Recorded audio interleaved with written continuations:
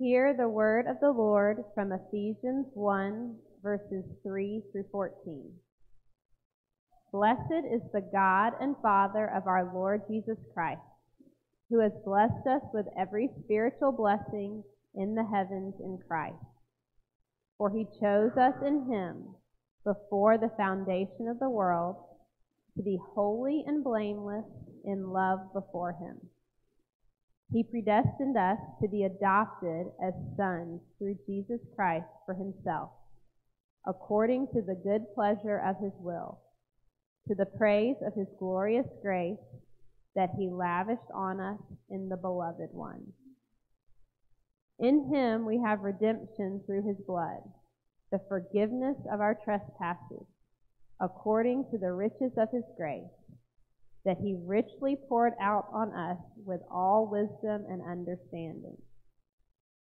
He made known to us the mystery of his will, according to his good pleasure that he purposed in Christ, as a plan for the right time to bring everything together in Christ, both things in heaven and things on earth in him. In him we have also received an inheritance, because we were predestined according to the plan of the one who works out everything in agreement with the purpose of his will, so that we who had already put our hope in Christ might bring praise to his glory. In him you also were sealed with the promised Holy Spirit when you heard the word of truth, the gospel of your salvation, and when you believed. The Holy Spirit is the down payment of our inheritance until the redemption of the possession, to the praise of his glory. This is the word of the Lord.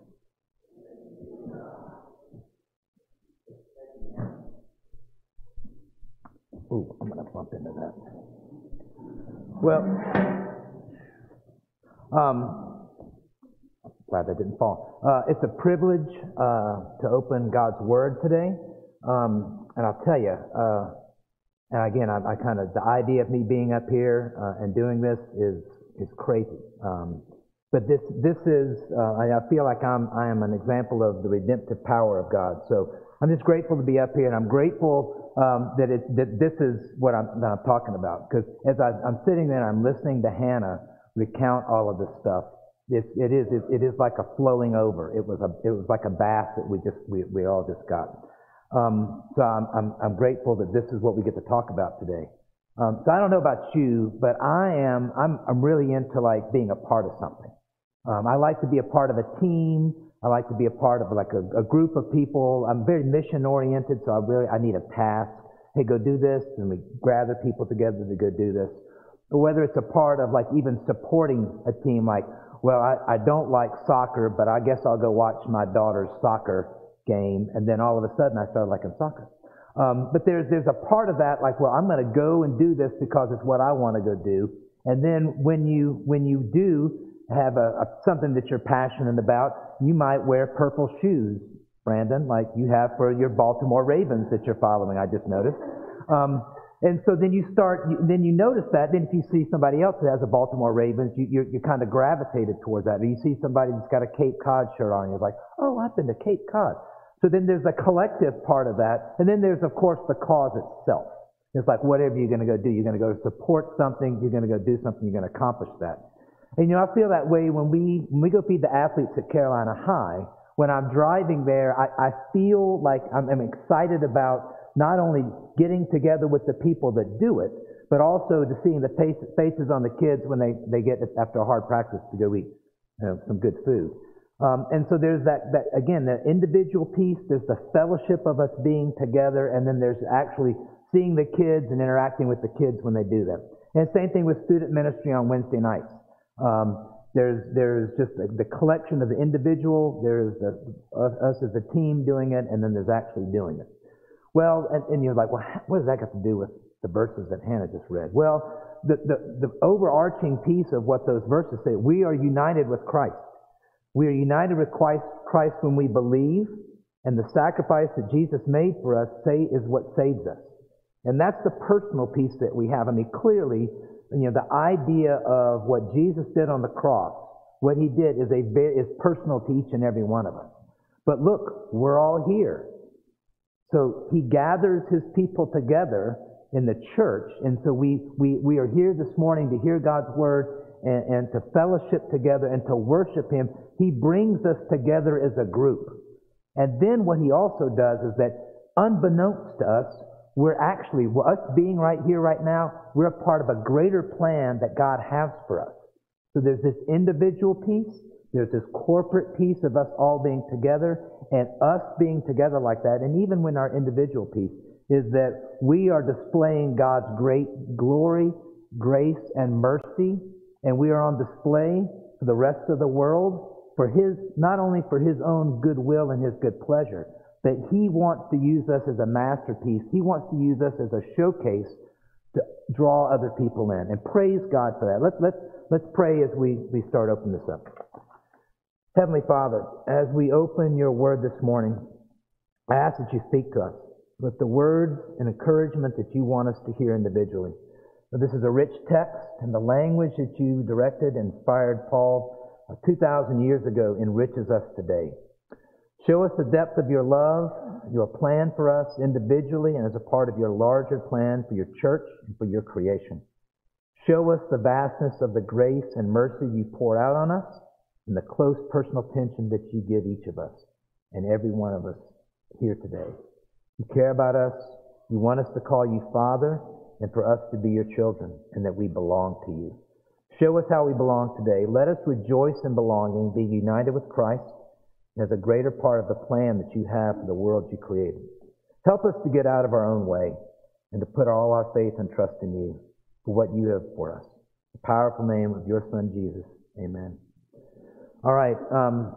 One, I got the water here, like cringing. And the other good thing is I got a clock on the back end. I'm not going to pay attention to it. Sorry. Here's the thing. When Will said, well, you're going to teach today, what do you want? It's like dealer's choice. What do you want to teach? And I was like, I want to teach something in Ephesians. And so then he looked on the Bible app and says, so the verses for today were, guess what? These that we just looked. So it's divine intervention. It is divine intervention. But Ephesians is very powerful to me. It's something that I read once a month. I just will sit down. It's only 6 chapters. It takes about 20 minutes. And you read through it, and it's the framework. It's part of what I need. There's a part of reading the Psalms. There's a part of reading the Gospels and just hearing, reading through Jesus' prayers that are, that stir us.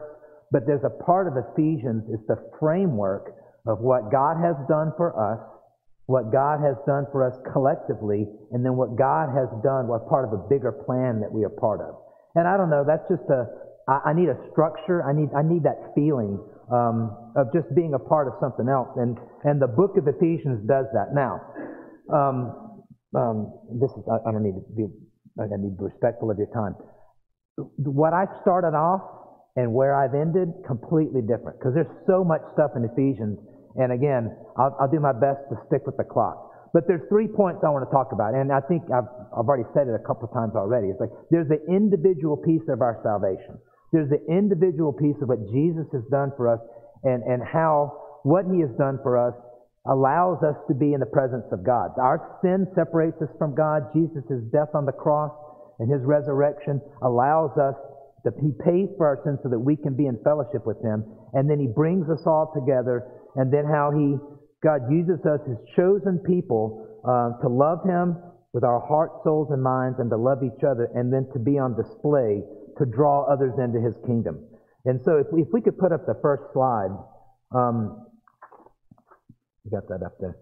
So I don't have a lot of slides, but I got a couple. And the last one is the best one. So I'm going to walk through these slowly. We're going to walk through the text slowly. And there's 2 things I want you to kind of keep in mind. One is, there is, throughout this, the Apostle Paul will drop in there about that this is for God's great pleasure. This is the pleasure of his own will. And then there's another piece that every time he says this is the gift or this is something that marks us or identifies us, it's in him or through Christ.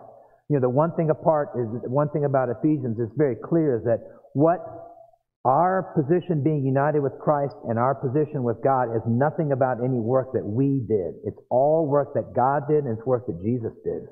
So the first word in this is blessed.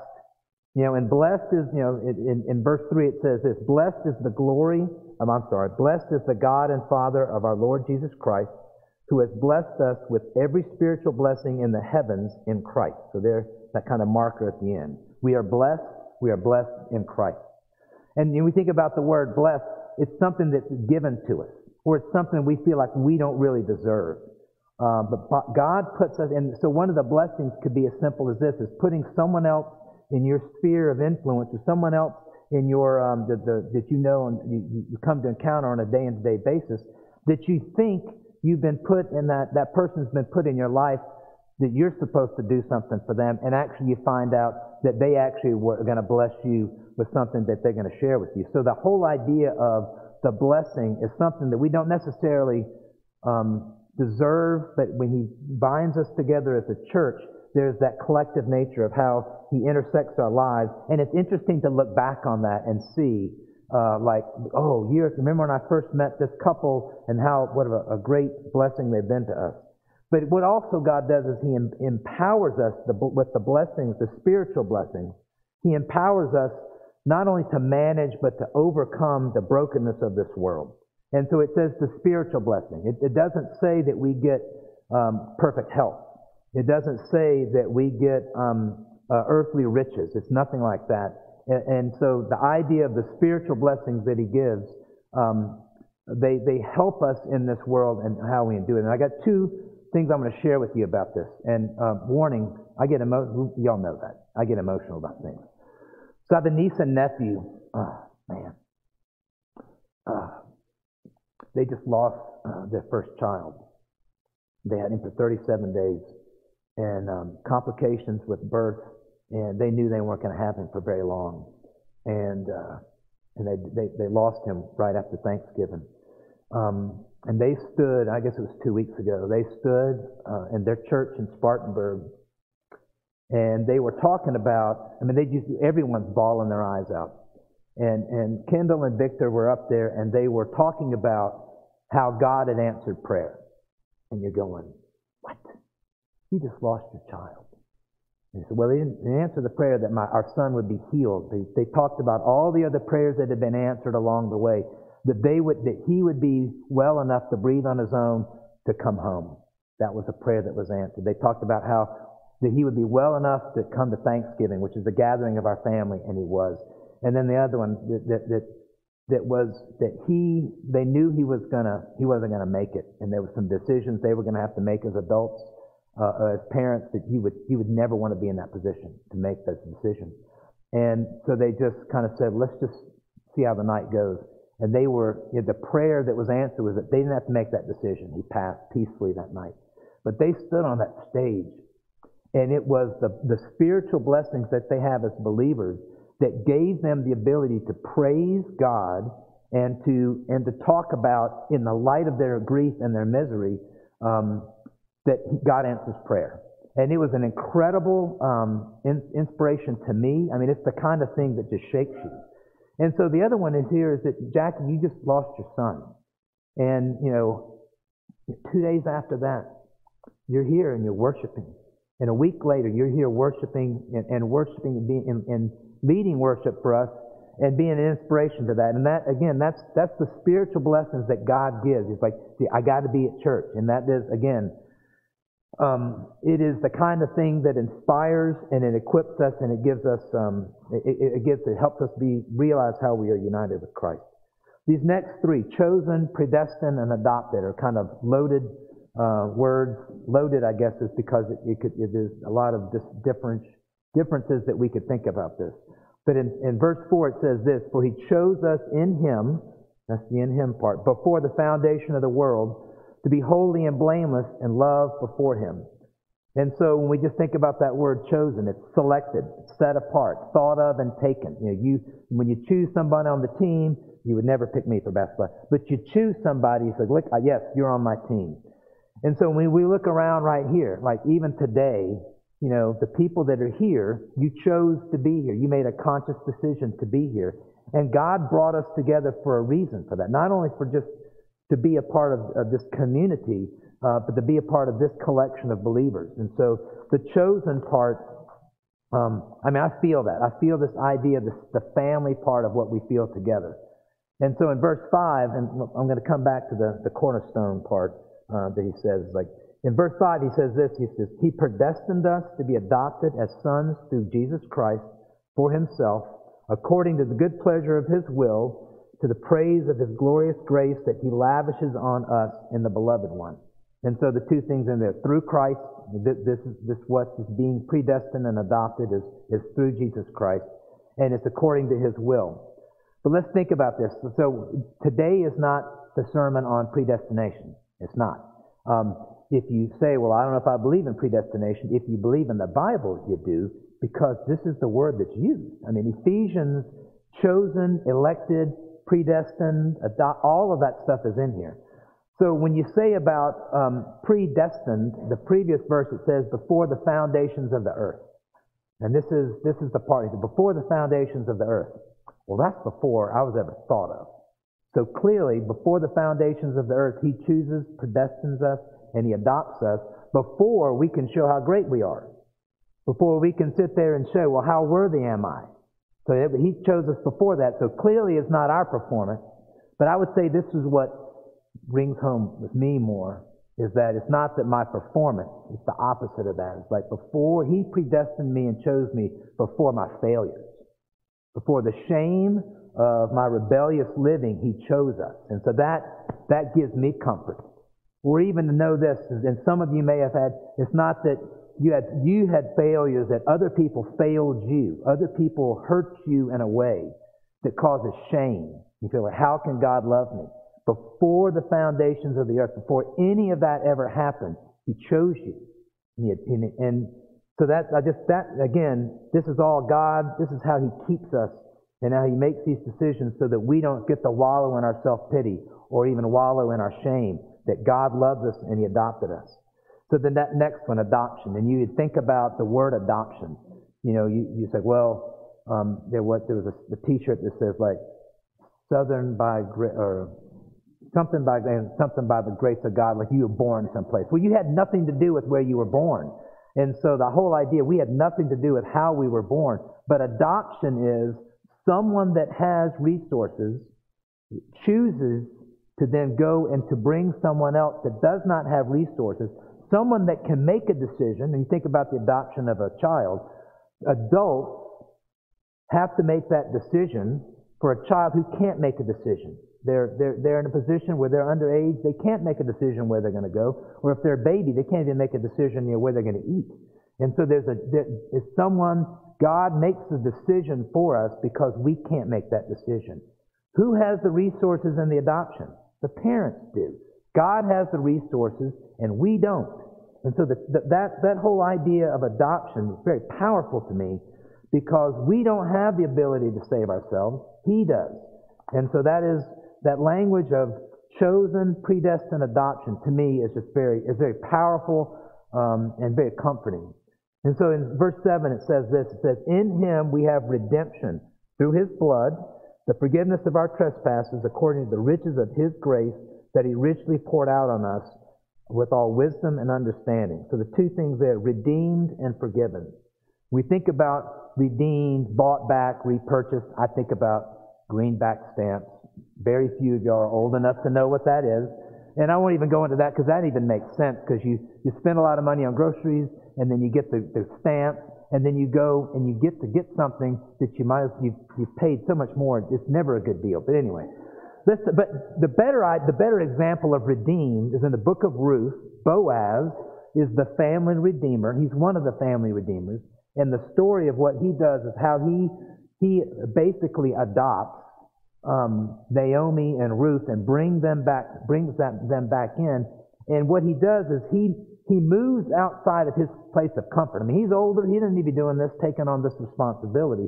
But he moves out of his place of comfort and he takes the responsibility for others. Does that sound somebody we know, like we know?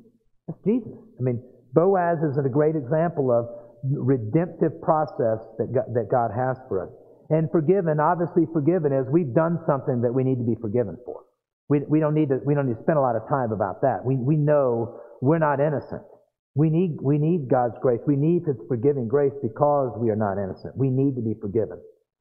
And then we move to the next one. In verse 9 it says this, it says, He made known to us the mystery of His will, according to His good pleasure, that He purposed in Christ as a plan for the right time to bring everything together in Christ, both things in heaven and things on the earth. So there's two there, according to His good pleasure. That's why God does this.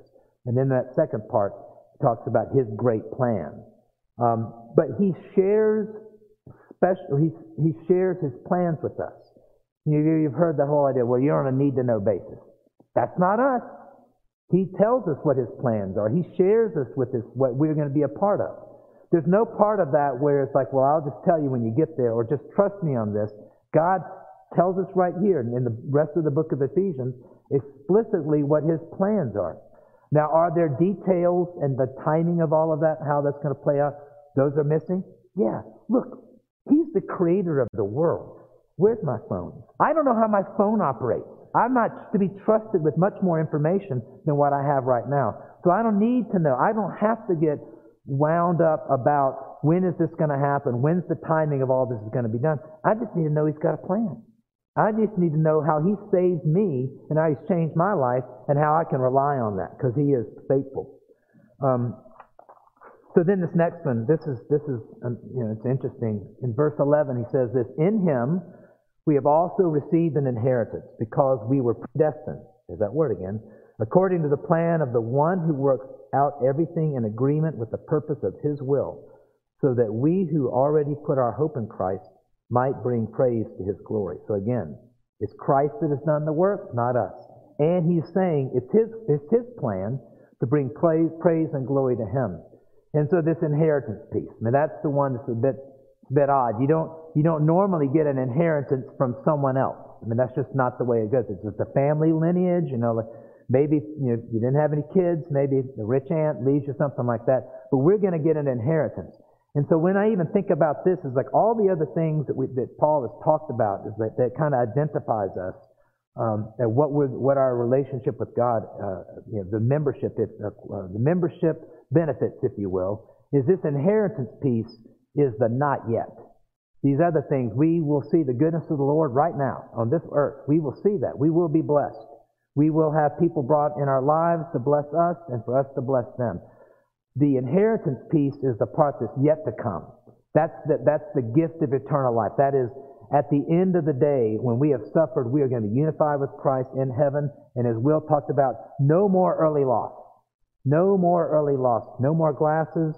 But that was, I do long for the day to not have to wear glasses and to not be colorblind. I think I'm not going to be colorblind in heaven. That's going to be great. Christine won't have to, tell me how awful my blue and white in jeans. That's pretty safe. But our inheritance is what comes later. It's something that we have, it's that hope that we have to look forward to. And so this last one, sealed. In verse 13, Verse 13 it says this. Again, it starts, In Him you were sealed with the promised Holy Spirit when you heard the word of the truth, the gospel of your salvation, when you believed.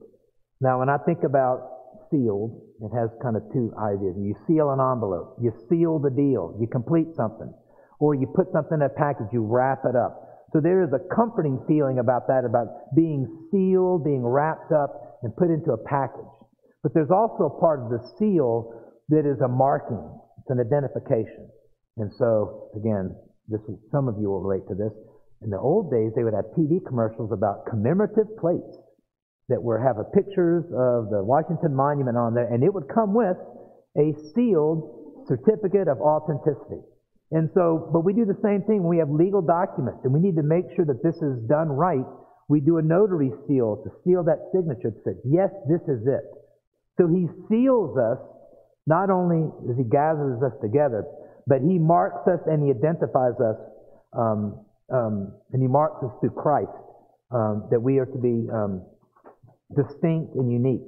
And so there's that identity that we have as a result of that. And let's not forget the last piece. The last piece, in verse 14 it says this, The Holy Spirit is the down payment of our inheritance until the redemption of the possession to the praise of His glory. The Holy Spirit, as I said in children's sermon, is like, it's the equipping part. It's not, hey, go do this. It's like, hey, go do this, and I'm going to send you a helper. I'm going to send you an advocate, someone that will tell you how to pray, that will pray for you when you don't know the words. And so if that's the Holy Spirit that He says is like, all of these things that you have, and in addition to that, I'm sending you the Holy Spirit. So how are we united with Christ? If we could have the next slide. Well, it said it right there in verse 13. It says, when you believed. That says, like, well, what all these things we got to do? Is it my performance? None of this is your performance. Everything that we talked about was done in Him, through Him, the blood of Christ, the beloved one. It's all through Christ. It's nothing that we can do to perform. It's none of that. So we have to believe. All right? And then in Romans it says this. It says, in Romans 10, it says, if you openly declare that Jesus is Lord and believe in your heart that God raised Him from the dead, you will be saved. For it is by believing in your heart that you are made right with God, and it is by openly declaring your faith that you are saved. So it's believing and openly declaring your faith. And in Ephesians 2 it says this, God saved you by His grace when you believed. And you can't take credit for this. This is the only part of that. None of our performance. It is a gift from God. Salvation is not a reward for the good things we have done. Is not a reward for the good things we have done, so no one can boast about it. It's all the work of Jesus, not the work of us. And praise God, when I think about my life, I don't be trusted with any of that. And so praise God that He equips us, He does all of the work for us so that we can be changed. So let's go to the next slide. So when we're talking, we've kind of addressed a little bit about the plan that He has. And so in the verses that we just read is like, we're going to be holy and blameless in love before Him. And so Jesus pays the price so that we can be into the inner sanctum, if you will, with God. We can be in a relationship with Him. That's what a part of it was. And then according to His goodwill. And so He does it because He wants to. When you create something, when you have made something, you can decide whether how you want to treat it. But I know when we have our own kids, or you treat them differently than if it was somebody else's kid, which is, that's a part of what it is. But God does this only because He wants to do it. Not because He has to do it, not because He's obligated to do it. He does it because He wants to do it. And then again, this last piece is that as a plan for the right time, that we don't know, to bring everything together in Christ, both things in heaven and earth. And then Ephesians also says this, that we are His masterpiece. In slide 3, if you could, please. In Ephesians 2:10, for we are God's masterpiece. He created us anew in Christ so we can do the good things that He planned for us long ago. That's the personal piece. And then it says in Ephesians 3, this is so that God's multifaceted wisdom may now be made known through the church, us, to the rulers and authorities of heaven. We are on display. It is how we relate to each other, how we can love God, how we can love each other is on display. It's the church piece. And then in Ephesians 2, He also says this, for He raised us from the dead along with Christ and seated us with Him in the heavenly realms because we are united with Christ Jesus. So God can point to us in all future ages as examples of the incredible wealth of His grace and kindness towards us, as shown in all that He has done for us who are united with Christ. So that's that global piece. That's the part that we are a part of a plan. We are a part of a cause that goes far beyond what we think of as individually. And yet, it is us individually that are the plan. It is us collectively, the church, which is the plan. And that, to me, is just, I love that about the inclusivity of that. And that so the plan is all of this is to bring people together, is to bring others into the fold. So it's not like he's doing this for a profit. It's not like we do things to get something back. God is doing this for His own glory. He wants to bring everyone. John 3:16, I believe, says, for God so loved the world, it's everyone. So that is the piece that I think. And so what do we do? So when we are united with Christ and we are brought together as a church, what are we supposed to do? How do we react? Well, in Matthew, he says this, Jesus said this, no one lights a lamp and puts it under a basket, but rather on a lampstand, and it gives light for all who are in the house. So God says, like, you are the light of the world. I am the light of the world. You are going to be the light of the world. You are going to show the rest of the world my glory, the way you act, the way you treat each other. And again, Jesus says this in Matthew, you're the light of the world. A city situated on a hill cannot be hidden. And so the way we treat each other, the way we are shown together collectively is an example and a showcase to draw others to Him.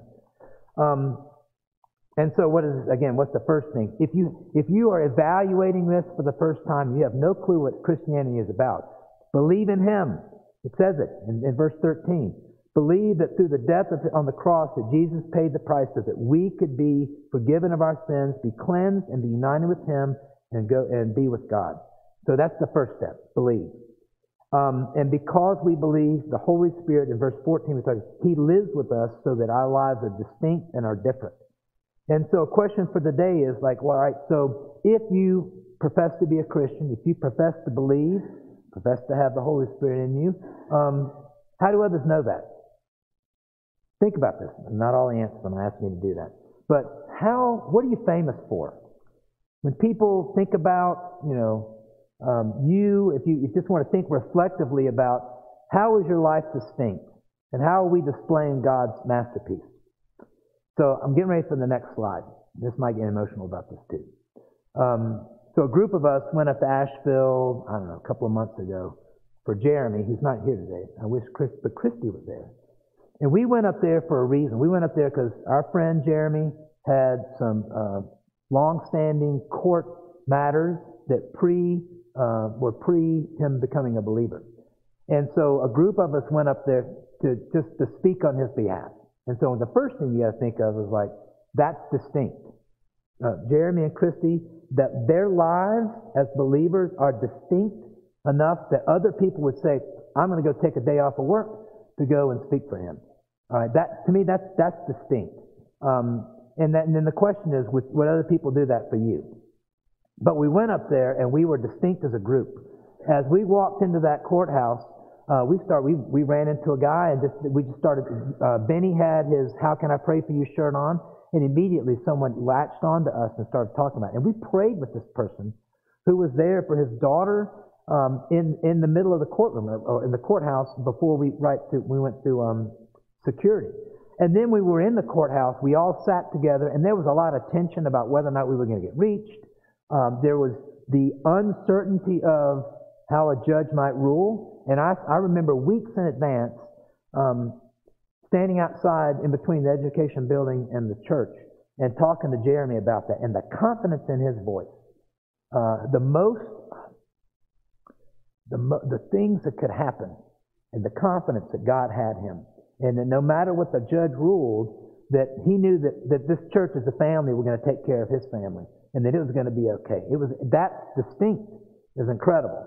And so we were in that courtroom, and the whole idea whether or not we were going to get reached, we have to come back, all came up. But we got reached, and everyone stood up, and when the court asked about that, and what we found out later from the attorney, so his attorney is not a believer, but she was profoundly stirred by what she saw.